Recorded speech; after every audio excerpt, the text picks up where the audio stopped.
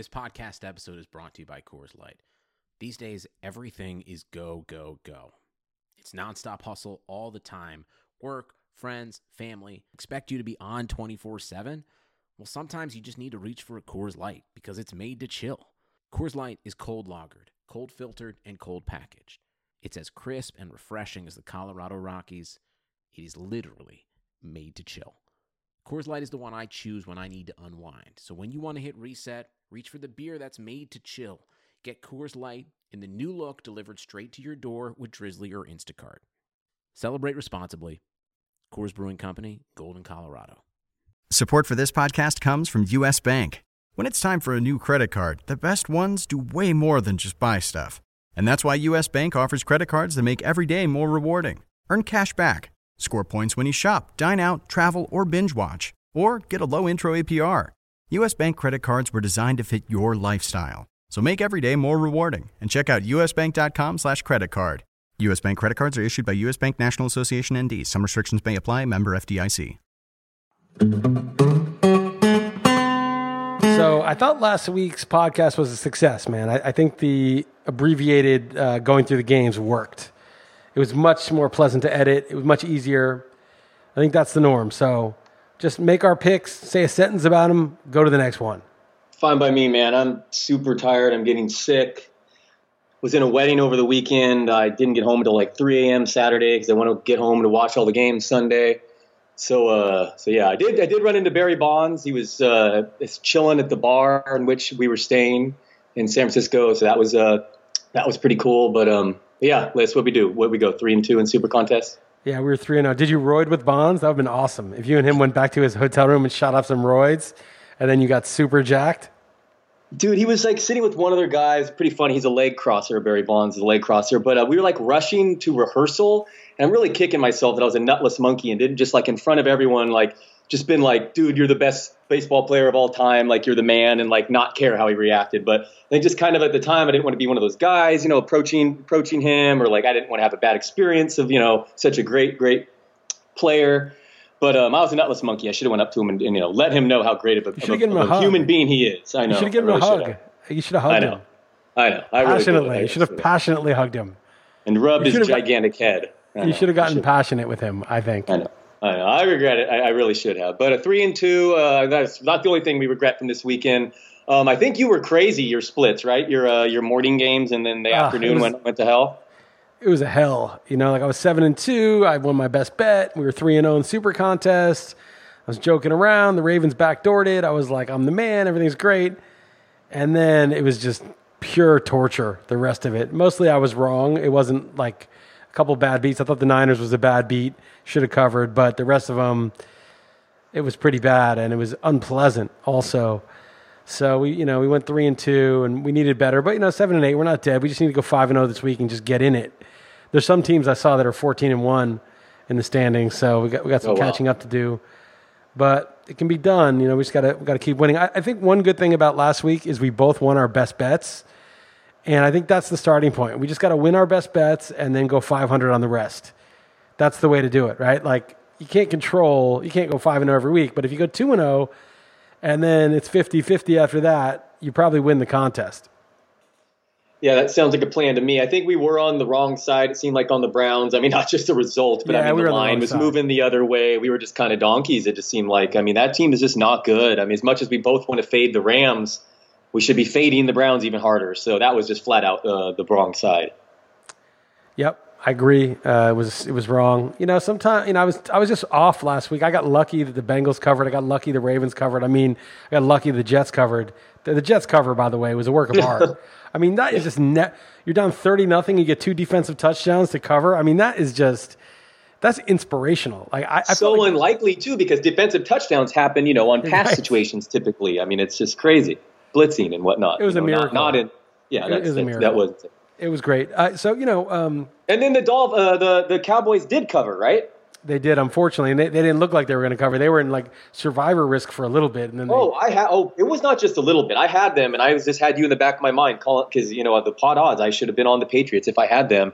That was in peril at halftime. It was not only just 10-7; it's like a missed field goal, and something else I'm forgetting, but there was a couple things that were just completely even went Dallas's way. I mean, it was closer than that. So that was very shaky for sure.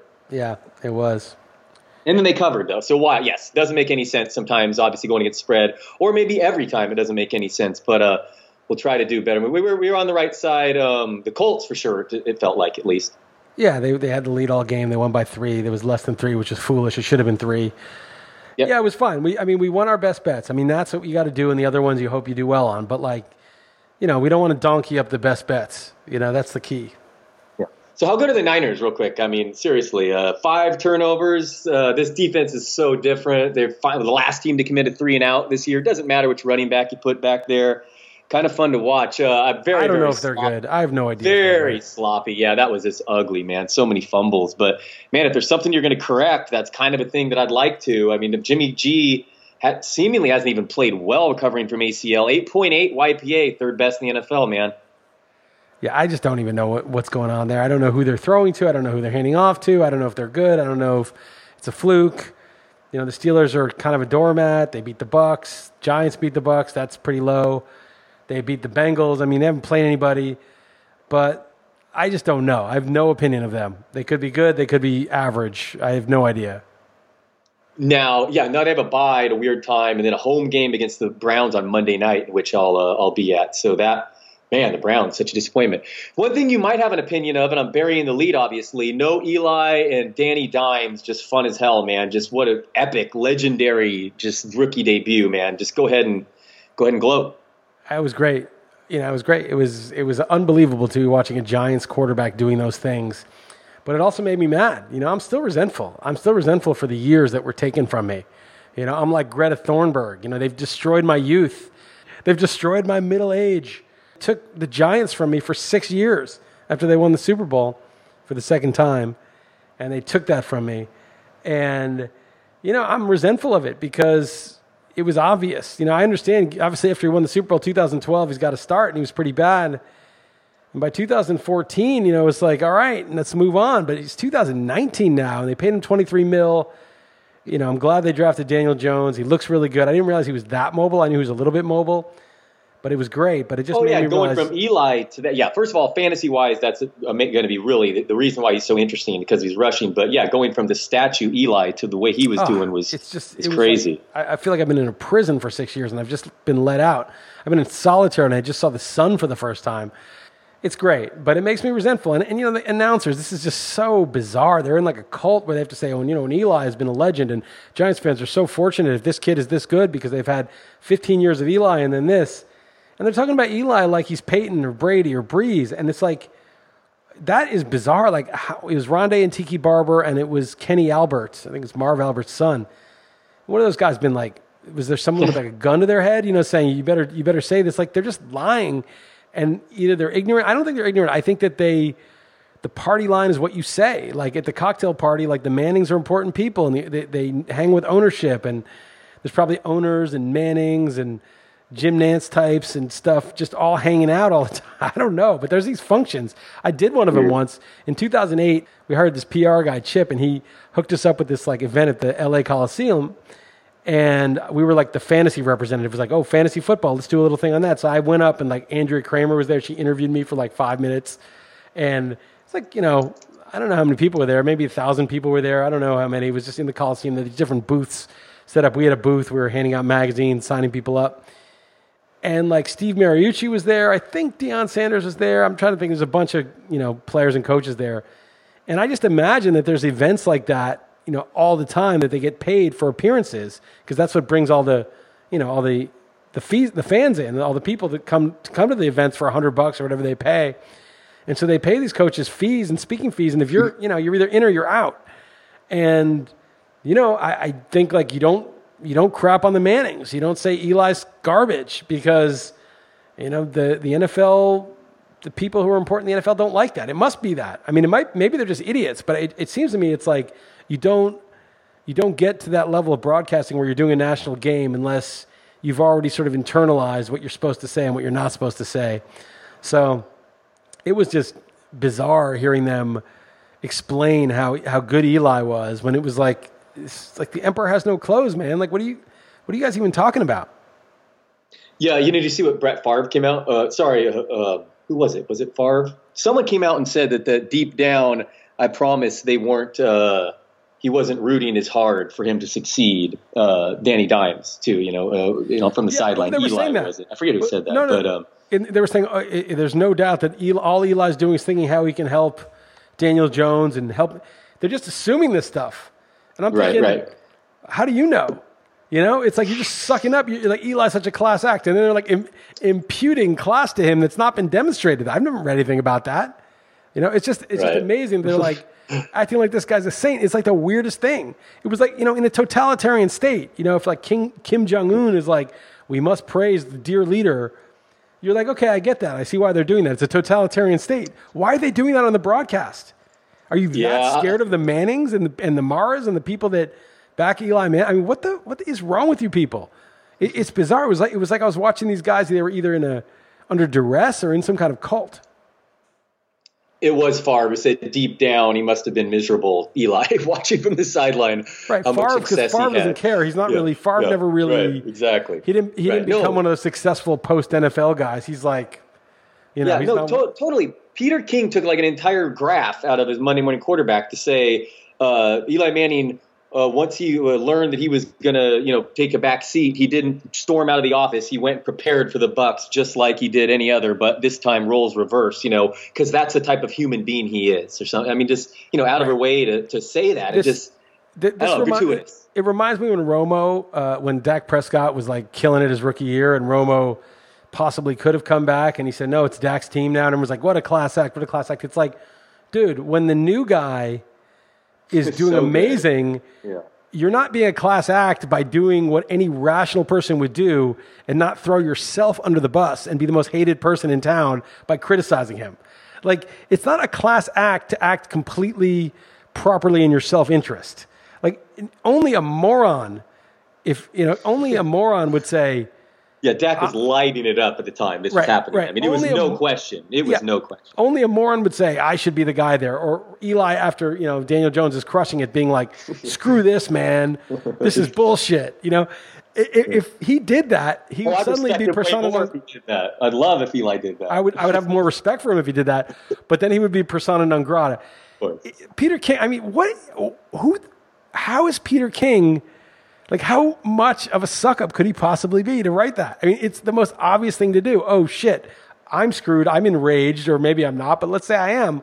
I'm still not going to act out and show that I'm enraged. I'm going to play ball because, maybe I want to make millions of dollars in broadcasting, or at the very least, not leave with my reputation in tatters. And I want to go full Antonio Brown. We could talk about Antonio Brown also. We didn't really talk about the last episode of him.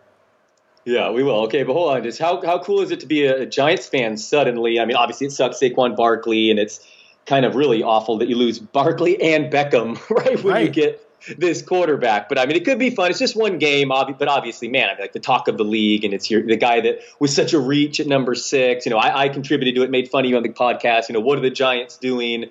And just so against it. I know you wrote about it some, but just the running backs do matter, and now. The people that absolutely hated this as the number 6 pick are both kind of looking, both Giants' way so far. But I will say this, I'm rooting for Danny Dimes big time. I think it's a cool story. I ranked him aggressively, like 8th something right now this week, fantasy. But all his stats in that game, he dominated against the blitz and pressure, and the Bucs are like the most blitz-happy team this year. And for what it's worth, was not very good from a clean pocket, and that's what's a sticky stat. For what it's worth, just one game, and I'm rooting for the guy. But I will just say that was something that did kind of stick out. But you got to be pumped now, Liss. The guy was super cool and calm. The rush would be right in his face. He'd be looking downfield, calmly delivering the ball. He was accurate. He ran well.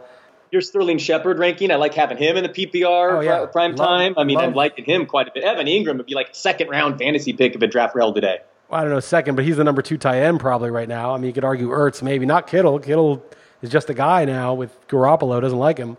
But... I'd probably take Ingram second or third among tight ends. And Shermer's offense is good. And here's the test, right? Remember I told you the test was with the Colts, is system more important than quarterback? Well, Luck retires, and you have, Jacoby Brissett come in, and now they're 2-1, and they took the Chargers on the road to overtime. They could easily be 3-0. It had Vinatieri made some kicks. I think system is more important. And then it's like, well, Shermer's system, it didn't really work, Eli. But the caveat I would say is the quarterback has to be above the floor. Yeah, another glaring example just happened with Carolina, right? I mean, that decrepit Cam Newton was obviously suboptimal. I mean, he was just not. He was, you got to be above the floor. You got to be above the floor. It's not. It's mostly the system. Obviously, there's some transcendent guys, but good system, decent personnel, good line. Quarterback is above the floor of what you need to be. It's fine. The quarterback is not as important. Obviously, if you have Pat Mahomes, it's huge, but he's also got the ideal system. Alex Smith was very good the year before in that same system. He was excellent. Not nearly as good as Mahomes, but that's maybe the greatest quarterback of all time. So, and then you combine that with the system. That's how silly it is for fantasy. It's absurd, and we'll talk about that later when we get to the picks. But yeah, to me, the system is priority one these days. In the 70s or whatever, when they could basically tackle your receivers and they could kill the quarterback, and totally different game. Then maybe the quarterback was more important. The system couldn't do it. But now, I was talking about this with Pianowski, and Jeff. Basically, you see guys on the Rams or the Chiefs. They'll have some play and there'll be some deception, and they'll throw to a guy in the flat that there's nobody with the opposing jersey within 10 yards of him, and he'll run 15, 20 yards on 3rd and 4, and it'll be like, that's the easiest thing I've ever seen. And then you see the Browns, and you're hoping because you have the Browns in the Super Contest in Mayfield, and he's under pressure every second. He's got to thread the needle through 3 guys every second. Odell has to make a catch with 2 people tackling him. It's like a miracle just to get a couple first downs. System is just so huge. It's just, play design, system, offensive line. Those things are, in my opinion, collectively more important than the individual quarterback. Yeah, no, Freddie Bathrooms, I forget who I stole that from, but he's horrible. I'm out on the Browns. I don't like Chubb nearly as much. It's just it's coaching. I underrated that how bad that is in Cleveland for sure. And look at Jimmy G and the Niners. He's just throwing to the open guy. It doesn't matter what that receiver is. Kittle's definitely special because he's an awesome blocker too. But the receivers is just whoever the piece happens to be in that mismatch in that specific play, that scheme. So yes, more and more. You said it before the season, and through the first 3 weeks, it's proving to be that case more and more. So totally agree. And how about Gettleman dodging those landmines, dodging Darnold, dodging Rosen, Josh Allen looks like he might be good. Getting Barkley, and then geniusly reaching up, getting the 6th pick, superstar QB, and then rooking the Browns, trading. The Browns don't have an offensive line anymore. We stuck him with Olivier Vernon for Zeitler. Yeah, Zeitler's so good. I know. Crazy, man. That was brutal watching that Browns game. Anyway, it's fun for you. I'm rooting for Danny Dimes. It's definitely intriguing fantasy even, and it's certainly long time coming, and it'd be interesting if they just did that from the beginning. But what do you talk? Antonio Brown, I mean, it's pretty wild. This guy he couldn't. He was in the perfect situation, and apparently they had been. He was like Robert De Niro in Heat. He won. Yeah. It was over. He got there. He was on the Patriots. He's getting paid enough money. He won. The Patriots were not going to release him. The other complaint from the trainer was not going to get him fired. It was immoral what he did. I don't think it was illegal. It was 2 years. That was also in the past. It wasn't a new incident. He was fine. But for some reason, he had to antagonize her, send a picture of her kid or something ridiculous, and then send a picture to some random guy that he knows, who knows what he would have been up to. Of course the Patriots released him. I mean, Belichick's not going to tolerate that on his watch. Belichick's not going to be, he's not going to be pushed around by PR or any of that stuff. But, if there was good evidence, which there were accusations, but it was 2 years old, or if he did something else, and he did that. I mean, he won, and he just completely gave it away. And it shows, it's not just, he let his team down, or he let these people down, or he's got a problem, man. He's got a self-destructive thing going on, and he's screwed, man. He's really screwed. Yeah, not just that he was on a winning team, but he's on a team that does not care and gave him his first carry since 2016 and 3 end zone targets, and this with just joining 4 days earlier. So he was just going to be in such a sick setup, and now what are you doing? Sending and including his lawyer in the text thread too with pictures of the woman's kids. Right. I mean, what does he expect? I mean, have you seen these other video of him throwing furniture out of this hotel and the farting one too. I mean, obviously the guy's just got some problems. He's crazy. Yeah, he's crazy. I mean, it's and he was working like a dog at practice. I mean, he was it was weird. He was like professional yet totally insane, and it's a Hall of Famer. I mean, this is a guy who won a Super Bowl with the Patriots. He walks into the Hall of Fame. Now he's like a laughing stock, and this is the end. This is just sort of how he's going to be remembered as this total moron, and that's sad. I mean, it's obviously he shouldn't be victimizing or terrorizing that woman, is like the artist that he was texting, but he also was just a pathetic ending to a guy. I mean, that's horrible. He can like joke about it on Twitter now, but like, a couple years from now, you're like, dude, for sure. He's 31 years old in his prime. I was the pinnacle of my profession. I was the pinnacle of my profession. Not just the money, but just like, that's just horrible. That's a horrible way to go out. No, and he's like a pariah. Everyone dropped him too before even getting released. All of his, his endorsements. Just what a disaster. Good for Josh Gordon owners in fantasy, but just total disaster. So how's your baseball team before we get to the games? I'm not enjoying it. Week 17 is like an understatement, right? I mean, this is craziness. I'm not enjoying it. Jose Ramirez hit 2 home runs. I had dropped him 5 weeks ago. Chris Bryant. So that's my number 1 pick. My 2 pick was Cole, who's dealing, but my pitching's fine. It's all hitting that I need. So my first pick out, Jose Ramirez, or not on my team anymore. He's in free agent. No one even picked him up. Chris Bryant was my 3rd pick out the rest of the week. 4th pick was Puig. 5th, I've Seager and Gleyber Torres. Gleyber Torres missed the whole weekend. Seager's been balling. 7th pick, Justin Turner's been a hobbled guy, gets like a couple of bats a game. 8th pick, Joey Gallo, never came back. Wilmer Flores is my first baseman. 9th pick was Severino. I finally got it back. He's good now, but I don't need the pitching really. 10th pick is Malik. He's hitting 9th. He plays every other day. I basically, all my hitters are just gone. I'm relying on like Wilmer Flores, Josh Fegley, Aristides Aquino, Brian Reynolds, Trent Grisham, Mauricio Dubon, or whatever his name is. I mean, I've got a bunch of these guys, and they just will not. I'm half a point out of first in the main event, and I was a big favorite, just the way the categories were. Now, I could easily finish 3rd. I'm only half a point ahead of the guy in 3rd. Yeah, it's a battle of attrition. I'm with you in a couple like that, and the head-to-head, it gets even crazier. Trying to mix and match in championship rounds at the end, it's really silliness. I'm just glad that I only have one more set of moves on Friday, and I don't have to look at it again. And then it's done. It soured me, man. This soured me. Like I had 2 great teams. The other one's in 12th, and it was like high 12th that could have gone to 4th pretty quickly. Now it's low 12th, and it's like there's a lot of teams right behind it, and it's a longer way up to get to the top. Acuna, maybe I could have used him. He's out for a few days. Then Sean Doolittle, apparently they're using Daniel Hudson for 2 saves yesterday. Guys like, I started stupid Zach Eflin, got shelled, and I don't even know if he's going to pitch again. Sonny Gray shut it down. He got surgery. Sonny Gray balled considering he needed surgery all year. Eflin's like at home against the Marlins. He better. I just bought him in Friends and Family for that one start. He was a free agent. We'll see. Anyway, go ahead. Anyway, it's just... it just soured me because like I worked so hard. I did so many moves Sunday nights, like just spent so much time researching stuff.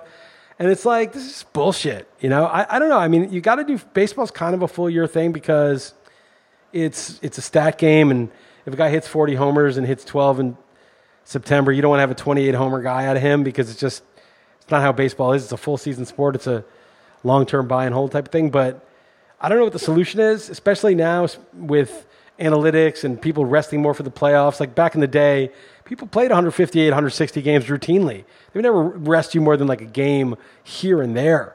You got your stats at the end of the year. And now it's like, 145 games is fine. And if you're in first place or you're out of the playoffs, resting guys for several days, 40-man rosters, all that shit, it's really bad. And I don't know, man. I think this could be kind of a crisis for fantasy baseball. It's very popular. It's so fun.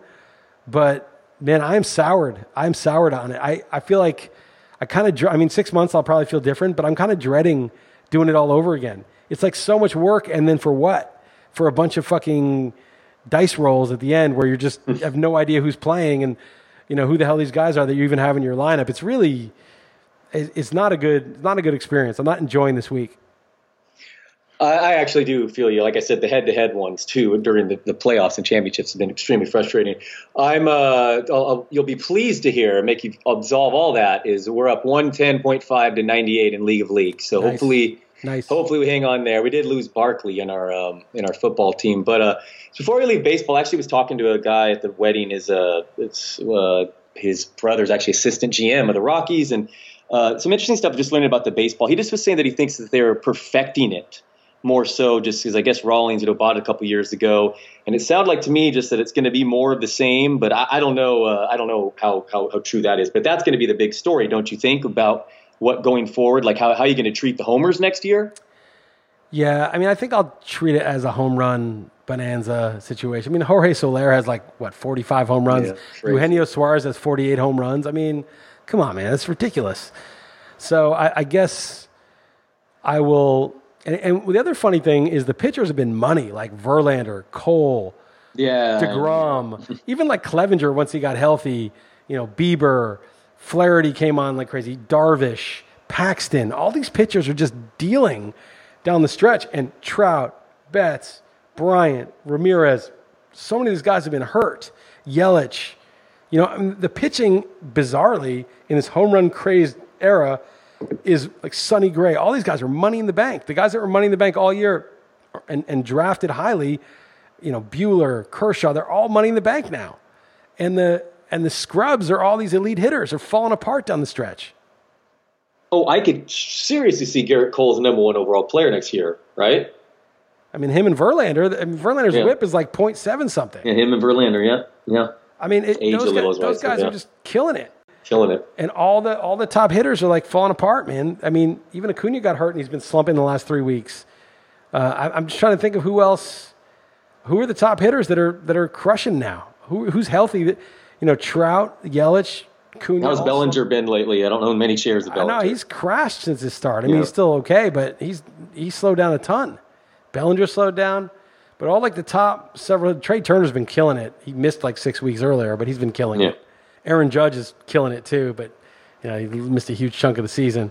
We got Stanton back for our final lineup in League of Leagues, which I thought was funny. What a broken man. God. Yeah. What could he do in that environment? The hitter he was, the last year he was with Miami, in this environment, in that ballpark, would be quite he'd fun. hit like 75 home runs this year if he had played. Yeah, man. All right. Well, I'm sorry to hear that you're soured on baseball. I wish you would have been talking about lucky. How you're close to cashing $100K or something. So sorry to hear I'm not going to cash the $100K. Hopefully, I get lucky and I'm still at a good chance to win the main event league. That's sort of what I'm most focused on right now. Hopefully, I have a good chance. Hopefully, I just pull it out. I could still pull it out, but it's just yeah. I mean, I'm still enjoying if my guy hits a home run, I'm still excited or whatever. That never happens anymore. But it's just like. This shouldn't be what it's about down the stretch. I understand what is the 15 is worse than the 12 because the 12, I have enough guys. It's a little frustrating. My guys are slumping, but I can live with the slumps. The 12 is kind of all right, sucks. They're slumping and whatever.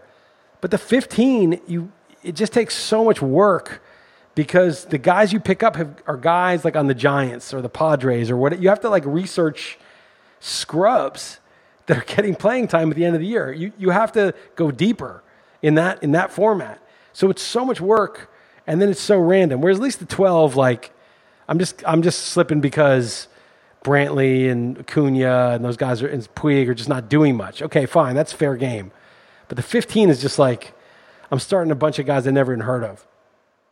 I was sad Acuna didn't go. It doesn't sound like he's not going to reach 40-40. Who are you taking first then hitter then next year? Trout Acuna, it feels like, is the debate, yeah? I'd probably take Acuna, but Trout's pretty safe. I mean, Betts scored 130 runs or something. I mean, Betts is not... It's in a down year? Yeah, it's not... Betts is in play. Yelich is obviously still in play, but he's coming off an injury. Yelich. Should be fine. Yeah. Bellinger I probably wouldn't take, but in this environment, he's pretty ridiculous. I don't know. I'd kind of rather pick middle and take Garrett Cole, and then on the way back it's Jose Ramirez, who killed it in the second half, and then on the third round get Stanton, who's going to hit 80 home runs. That would be a fun team. Yeah. No, I'm with you. I can't see Pat. Yeah, I mean, strategy be damned. It'd be tough to turn down a Garrett Cole next year. It's like such a horse. All right, want to talk week? What week are we in? 4? Want to talk some week 4 lines? Sure. Let's talk a little week 4. Okay, Thursday night, actually a really good game, or should be on paper. I know the Eagles come in a little banged up, but this looks like one of the better Thursday night games that I can remember. This Eagles game's going to suck. This game's going to suck. Come on. Probably is, because the Packers are just what? They're just a ball control weak team now. Yeah, you're right. Maybe more on paper here. Maybe this is going to be a defensive slugfest. Eagles plus 4.5 at Green Bay. I took the Eagles. I think I had made it 3.5 or 4. Packers are better and they're tough at home, but they just don't light it up. And I think the Eagles, they're 1-2. I like that they're 1-2. It means like they're a little desperate. I think they're going to show up. It's going to be a good game. Yep, I totally agree. That's too many points. The Green Bay's defense is totally legit, but their offense is a work in progress. Taking the points. Next one, Carolina plus 4.5 at Texans. I think the Panthers. I thought the Panthers were actually good, I think, and it was just camouflaged by Cam being so banged up. So I think they're about equal to the Texans. Took the points. Yep, same here. Texans coming off a big win. I can see a letdown here, and who knows? We'll see this Carolina team with a competent quarterback now. I mean, it's not a knock on Cam Newton. He's just playing hurt. So I just feel like we just completely erase that from your memory. They have these interesting receivers that could do major damage here. So I took the points too. Next up, we have Browns plus 7 at Baltimore. I took the Ravens, but I felt weird writing it up. Like it's going to be hard for them to win by 8. But Baker and the offensive line, offense has to prove it. So I laid the wood.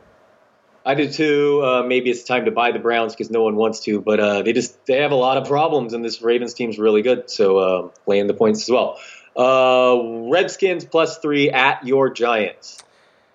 I made it 3.5, so I took the Giants. The Redskins are the better team. They played okay against the Bears. It didn't show in the score, but it's fine. But the Daniel Jones thing just got me going, and I think it's just going to be a different team now.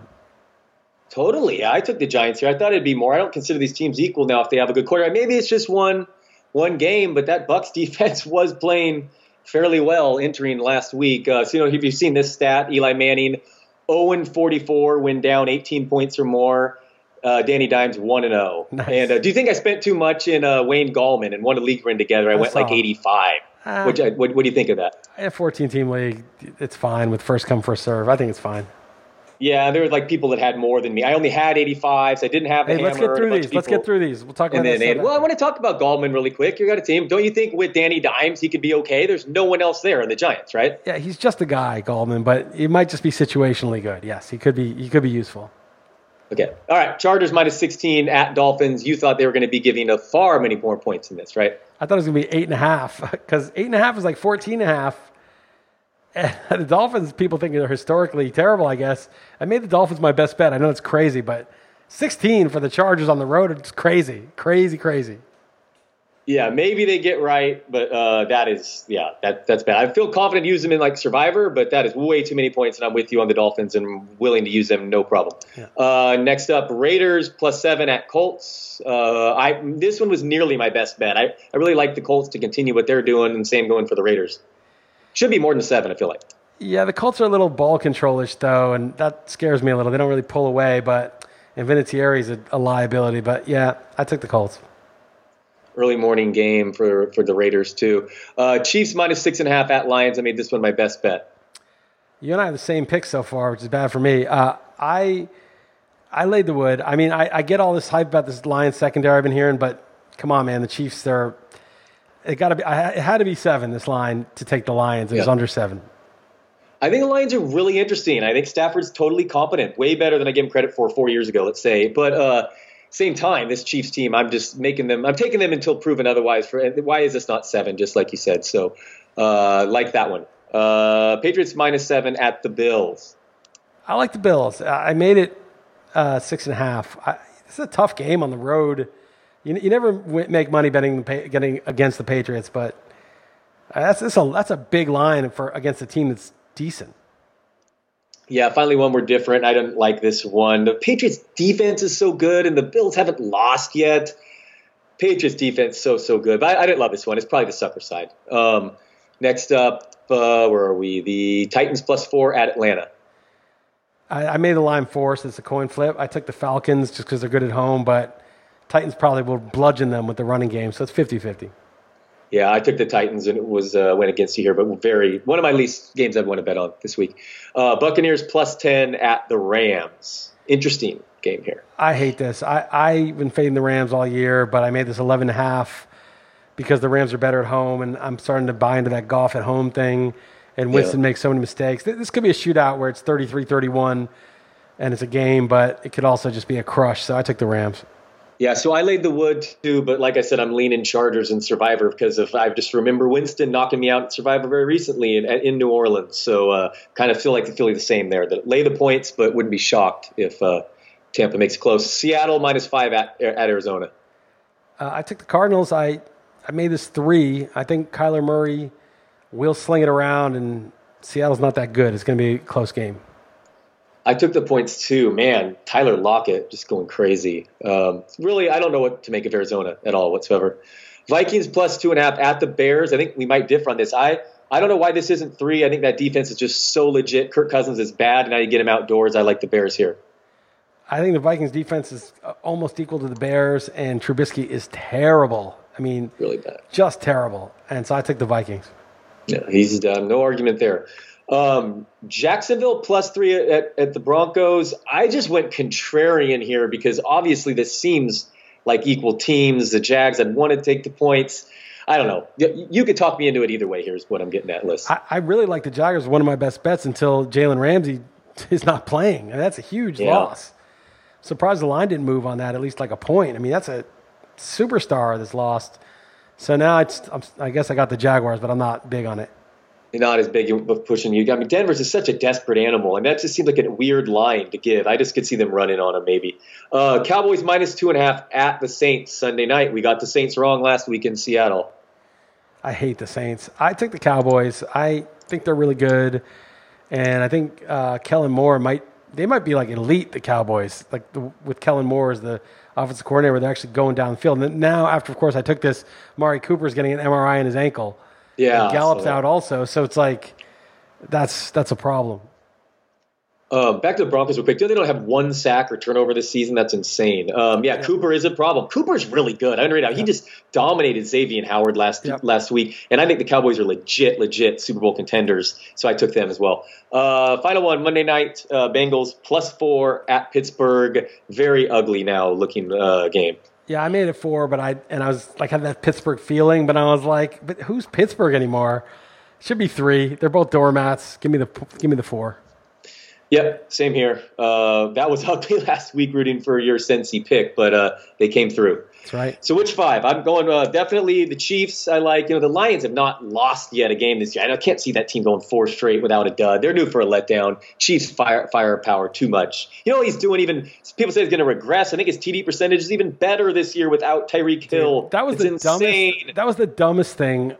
It's just, I mean, how stupid do you have to be to stare into your spreadsheet and say, we've got to regress this historically, when you've seen the Chiefs with Mahomes and what he does and the way they throw 40, 50 yards down the field routinely, play after play. Nobody does that. It's just incredible, like, that people could ignore what's right in front of their face and shoehorn Mahomes and the Chiefs into the generalized regression box. To me, that's just, I don't know what's wrong with people. Like, did you lose your capacity for judgment? Did you just lose your capacity to discern different things? You just have to make a rule and stick to it no matter what? It's just amazing that people are arguing that. He's out of control. I mean, just so good. Pino beat me to Darrell Williams waiver wire a couple Sunday morning ones. But I'm all in the Chiefs, whatever. Less than a touchdown. As long as that line's less than a touchdown, would like to use that one. And what do you say, Liss? You fighting for any? I would push for the Colts myself too. Fine, take the Colts. I'll take the Dolphins. I mean, look, they can get destroyed, but anybody, it's 50-50. You can lose any bet. Too much. 16 is just ridiculous. Crazy. To me, it's just like, okay, everyone's going to want to bet against the Dolphins every week, so let's just preempt the shit and make it ridiculously high. I mean, the Dolphins put up a fight against Dallas for most of the game. I think it's crazy. I'm a little nervous about the Chargers and Survivor. I mean, if one team could blow it, who's capable of blowing this? And the Chargers. Yeah. I would not even want to touch them at all if they were 3-0. I'd avoid them like the plague if they were 3-0. But no, they were 1-2 and coming off like a home loss, bad one to Houston. That's why I only feel slightly better about it, because I hear you. I mean, they're the Chargers. I mean, of course, this is what they're made to do. Break your heart. So that's so I got to think that between them and the and the Rams. But again, the Buccaneers are way more dangerous than the Dolphins, but the Rams are way more solid than the Chargers, and one's at home, one's on the road. But it's a tough call, and there's no one else. It's one of those two, I think. For sure. So, no, I'm with you there. Yeah. So anyway, all right. So we got Dolphins, Colts, Chiefs. I would take. I'm trying to think. You're off your Jags. You're thinking about it. No, I'm not. I'm not on the Jags with Ramsey. I don't like it. What about your Giants? You don't like the Bears. Okay, you really don't like the Bears. No, I don't like the Bears. Giants. What about Giants? The Redskins' defense and offense actually matched up with Chicago. They moved the ball consistently on offense. Their defense was pretty good. They just got a lot of short fields in that pick six. I mean, Keenum sucks and he's banged up, but the Giants' defense, you have to understand how bad the Giants. Yeah, their defense. Remember, the Giants lost that game last week. They won because they missed a field goal. I mean, that game. They're giving up 10.5 YPA, the worst in football. I've watched every game, every play. It's like it's the easiest. I mean, it's like every team's the Chiefs against them. I mean, it's crazy how bad they are. So Washington's D is pretty bad too, but that's fair. Okay, so let's move on. Washington's defense is way better than the Giants' defense. Way better. All right, let's move on. Who else then? UK. I'm trying to think here. I mean, I could take the Cardinals, but I just hate all these totally garbage teams. Like you're rooting for the worst. What? Yeah, that's more garbage. What about Cowboys or Bengals? What about one of those two? The Bengals is super ugly in Pittsburgh. Total garbage team on Monday night in Pittsburgh. Team that doesn't block or play defense. I guess Pittsburgh's D's okay. I mean, I don't know. I think the Bengals will show up because they're desperate too. They're both desperate. It's like a bum fight. I would say, okay, we got Chiefs, Colts, Dolphins. Those are for sure. Yeah, I could do the Panthers. I mean, James Conner has by far the lowest tackle broken percentage in NFL among all running backs. Very interesting. All right, what were you saying? I could do the Eagles and I could do the Panthers. I could do either of those, but the Thursday night obviously is suboptimal. But doable. Okay, Eagles or Panthers? Let's think about this. I would do Eagles, Panthers, Dolphins, Colts, and Chiefs. And then other ones that are interesting to me are the Cardinals, the Bengals. Not Cowboys? Nah, the fact that Cooper's getting an MRI, I don't like that. Okay. Cardinals, Bengals, but those are, I guess. And I like the Bills. I actually like the Bills, but you have the Patriots, so. No, but that one could be if you wanted to talk me into that, that's okay. I didn't feel strong about that one. No, that's fine. I think the Bear. If you like Vikings, I'd talk you out. But that one I wouldn't. If you think that's a smart money to be on the Bills +7, I mean, is now the time to fade the Patriots? It's a big line, and the Patriots have really just beat up on Pittsburgh. That was a doormat with Ben had a bad arm, and then they beat the Jets and the Dolphins, and they might be without Edelman. Obviously, they don't have Antonio Brown. Hey. They lost their fullback. Their starting center is gone. They can't run it. I mean, Michelle, they can't run. They're a dink and dunk team playing a good defense, and the Bills have a running quarterback, and they know him. The Patriots don't care about margin of victory here. They're just trying to win, lock up the division with a win. And they haven't allowed a touchdown this season, though. It's kind of silly. But look who they played. They didn't even play the Jets. They played the Luke Falk Jets. Yeah, their defense in the playoffs was pretty good. But yeah, okay. No, I hear you. No, Josh Allen might be good. I mean, it's okay. No, I could be talked. I could totally get talked. Be a game. I mean, the Patriots. I could easily see the Patriots being up 3 in like the fourth quarter, and the Bills getting stuffed on like a fourth down, and the Patriots scoring a touchdown on like the next play and winning by 10. That happens all the time with the Patriots. They're always covering. Right. No, I don't love going against the Patriots. It would almost be a smart rule in this to say never go against the Patriots in the Super Contest. Yeah, probably. Didn't we already do that with the Dolphins? We did take. We went up. Well, no, with a line that big, I think it's actually like, I don't know, maybe not. But all right, well, I'll at least write down Bills now, just in case that's like 7.5 or something. The Super Contest lines come out, which could be like an hour from now. So I'll hit you up an email. We got Eagles, Panthers written down, and now Cards, Bengals, and Bills as other alternatives too. All right, cool. We'll come up with that. Come up with 5 winners this week. I don't have a ton. I was curious more of like your political takes. Fleabag, I was happy to see win Emmys. I don't have a ton this week. I see you get into it a little bit. On the Democratic stuff on Twitter, a little bit back and forth. It was, I don't know, want to comment on anything? Anything jump out at you this week, Liss? I'll tell you 2 things. I won another battle. My mom, you see this thing on Twitter? I did see this. Yes. Yeah, a little bit. Explain. Yeah. So basically, like my mom got this bill from her doctor. She needs some medication, routine stuff. She tried to get it renewed over the phone. He said, no, you got to come in. So she goes in, and she has to Uber. She doesn't drive, so that costs money. She goes in, and the doctor just like types some stuff into the computer, doesn't examine her, doesn't give her a blood test or anything. And then she waits half an hour because she assumes that he's going to send her for a blood test. Then he sees her in the hall, and he's like, oh, I thought you had left already. And she's like, don't I need a blood test? He's like, no, don't worry about it. Gives her the prescription.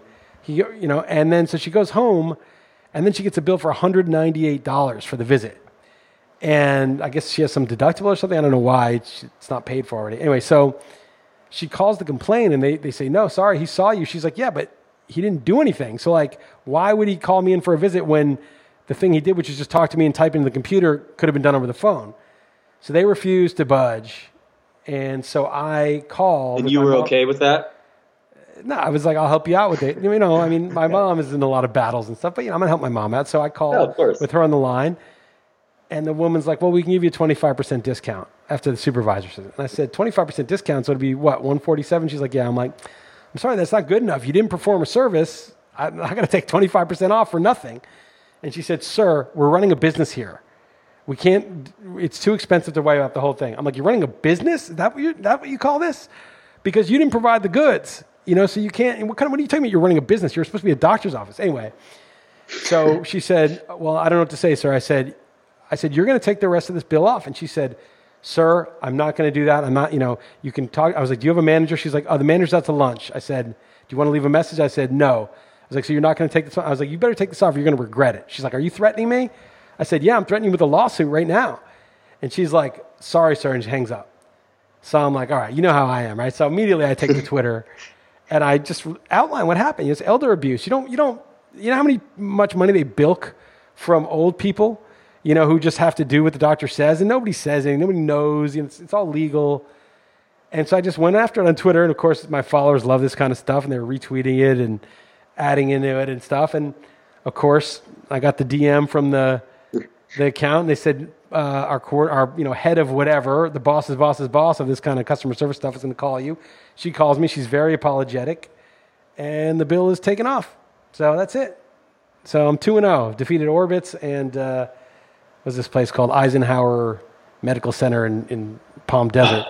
And, well, that is pretty cool that social media allows that power. I mean, that is pretty cool. Here's the thing. All of the MBA types that rig the system, like they're like, oh, if we make them come in more, then, we can bill more. And if we bill more, only a quarter of them are going to fight it. And we give it 25, they have it all. They have all the math done about how to extract more revenue from people without, costing them more revenue.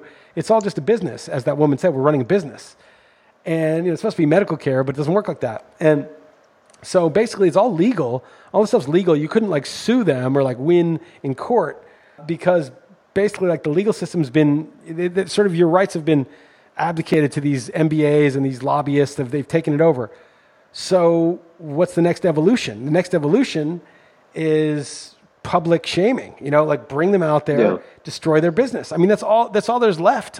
I have to step up and be like, all right, so you've cut off the legal, this sort of normal recourse we would have had. Well, how about this recourse? And it's going to be painful for them. They should have just given the money back. And so people, I don't know, that's a very specific place. It's not like Orbitz, which is more national, but that's out there. That social media stuff's out there. That's permanently out there. So people search for them. That's probably the most tweets they've ever gotten.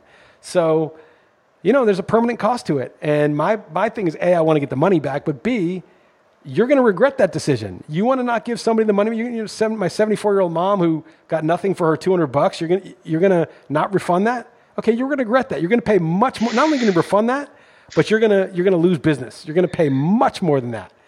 And that's my policy, and they're smarter than Orbitz. They did it. They were funded within a couple of hours.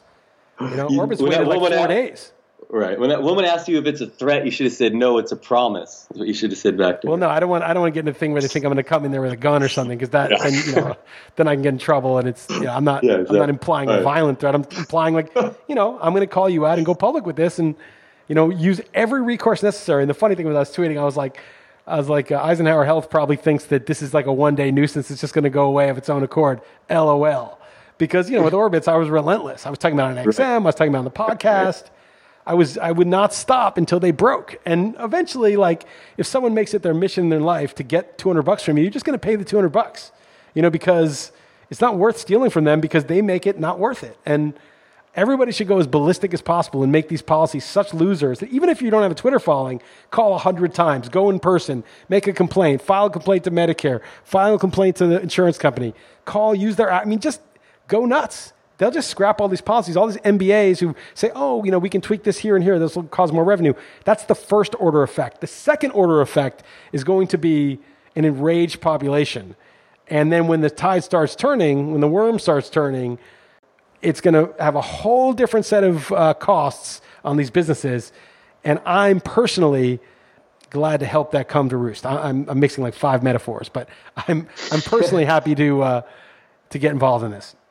No, well done. I was glad that you did that yet again, and keep doing that. Definitely good stuff. This non sequitur, but just the social media reminded me of you because I was listening to a podcast talking about WeWork. I don't know if you know what that is, but Side note, that CEO guy just left. He's crazy, I guess. But and then later that day, a couple hours later, Facebook for the first time, I guess, getting ads for WeWork. Facebook's listening, man. Listening to me. The man's listening. I just thought of you. I swear it was just targeted. Why are you on Facebook? How are you? I know. That's why I thought of you, man. I had to tell you that. I'm just getting targeted by ads. I swear they're listening to a podcast that I'm listening to in that room, or it was one wild coincidence. But do you have any political stabs you want to take? I know you got something in there about how the Democrats shooting themselves in the foot. And I know you got some back and forth there, or you can save it for next week. No, I'll talk about it. So today I got another big dust off on Twitter because a lot of engagement, most of it positive, but some people were mad, but whatever, who cares?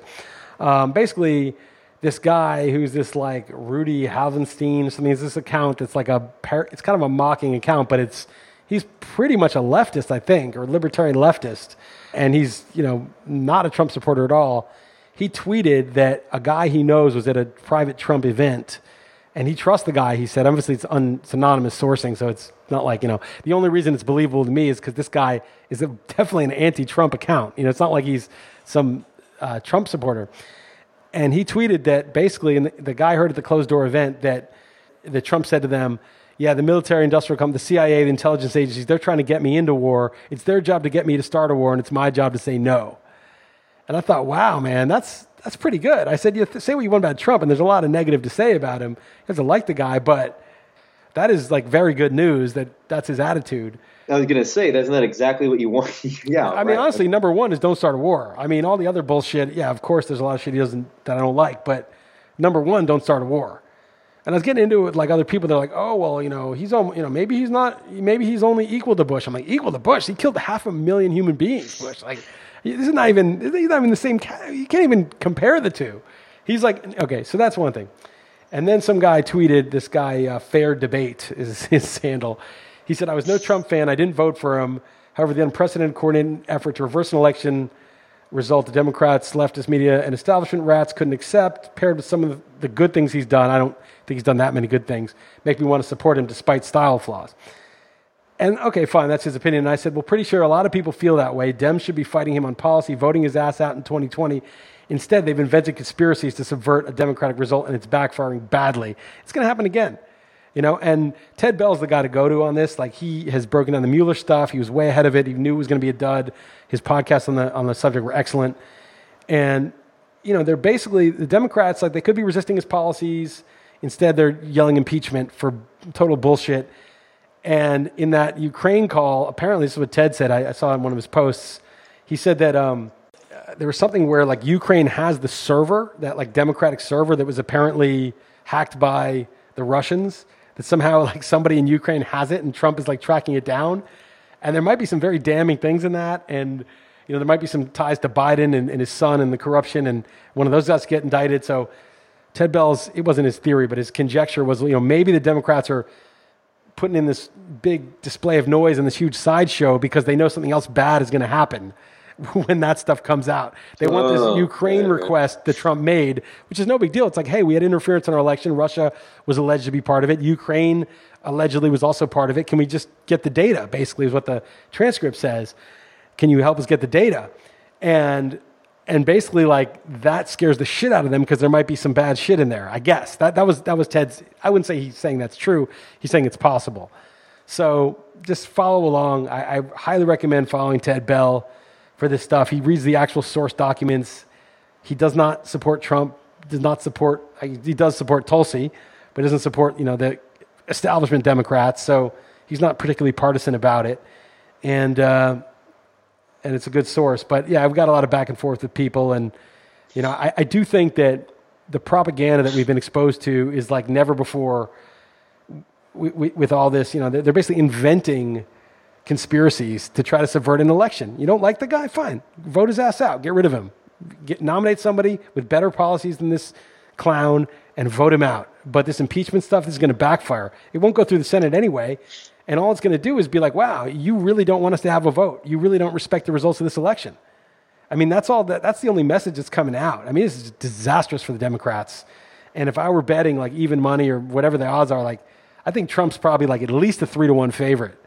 Not a 3-1, sorry, like a 1-3 favorite. Right. To get reelected at this point. I mean, this is just totally nutless by the Democrats.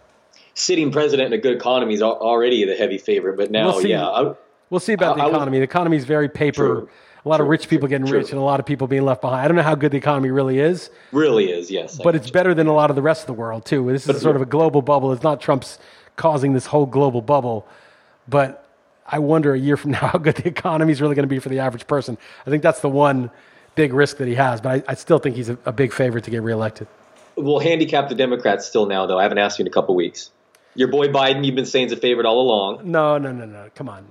I thought Mayor Pete was the sleeper because he was that reasonable. He was that reasonable sounding douchebag guy that people would go along with.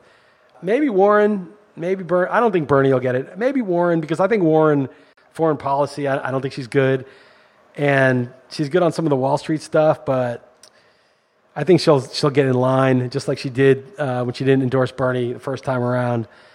I think she may become the establishment's candidate once Biden is deemed as useless and inept as he is. It might be Warren. I hope it's Tulsi. She's getting in the debates. They're going to do whatever they can to stop her. They would way rather Trump be elected than Tulsi. Tulsi would be a disaster for the mainstream establishment consultant class of the Democratic Party and their clients, the military industrial complex, Wall Street. She would be a disaster. They will do anything they possibly can to prevent her. So she's got it tough. But that's who I hope wins. But I guess I'd say Warren, and I don't even like her anymore. And then what do you think of the chances of any of a possible impeachment? Zero. I mean, I don't even think they're going to be able to do it in the House because it's such a flimsy reason. But even if they did somehow vote and get him impeached, he's not going to step down. It has to go through the Senate. And the Senate's Republican controlled. They're never going to do that. So what is the point of trying then? And then why do you want Pence to be the guy anyway? It's just so ridiculous. At every level, it's ridiculous. It's bad politically. It's not going to work. They don't have a good reason. Even if it does work in the House, it's not going to work in the Senate. Even if it did somehow work in the Senate, the guy that the other guy's worse. So I just don't. What have they been doing? I don't even understand it. So I think it's big time backfire. All right, man. Good stuff. We'll be in touch backstage, come up with the 5 winners this week, and that's all I got for you. All right, man. Good stuff. Talk to you next week.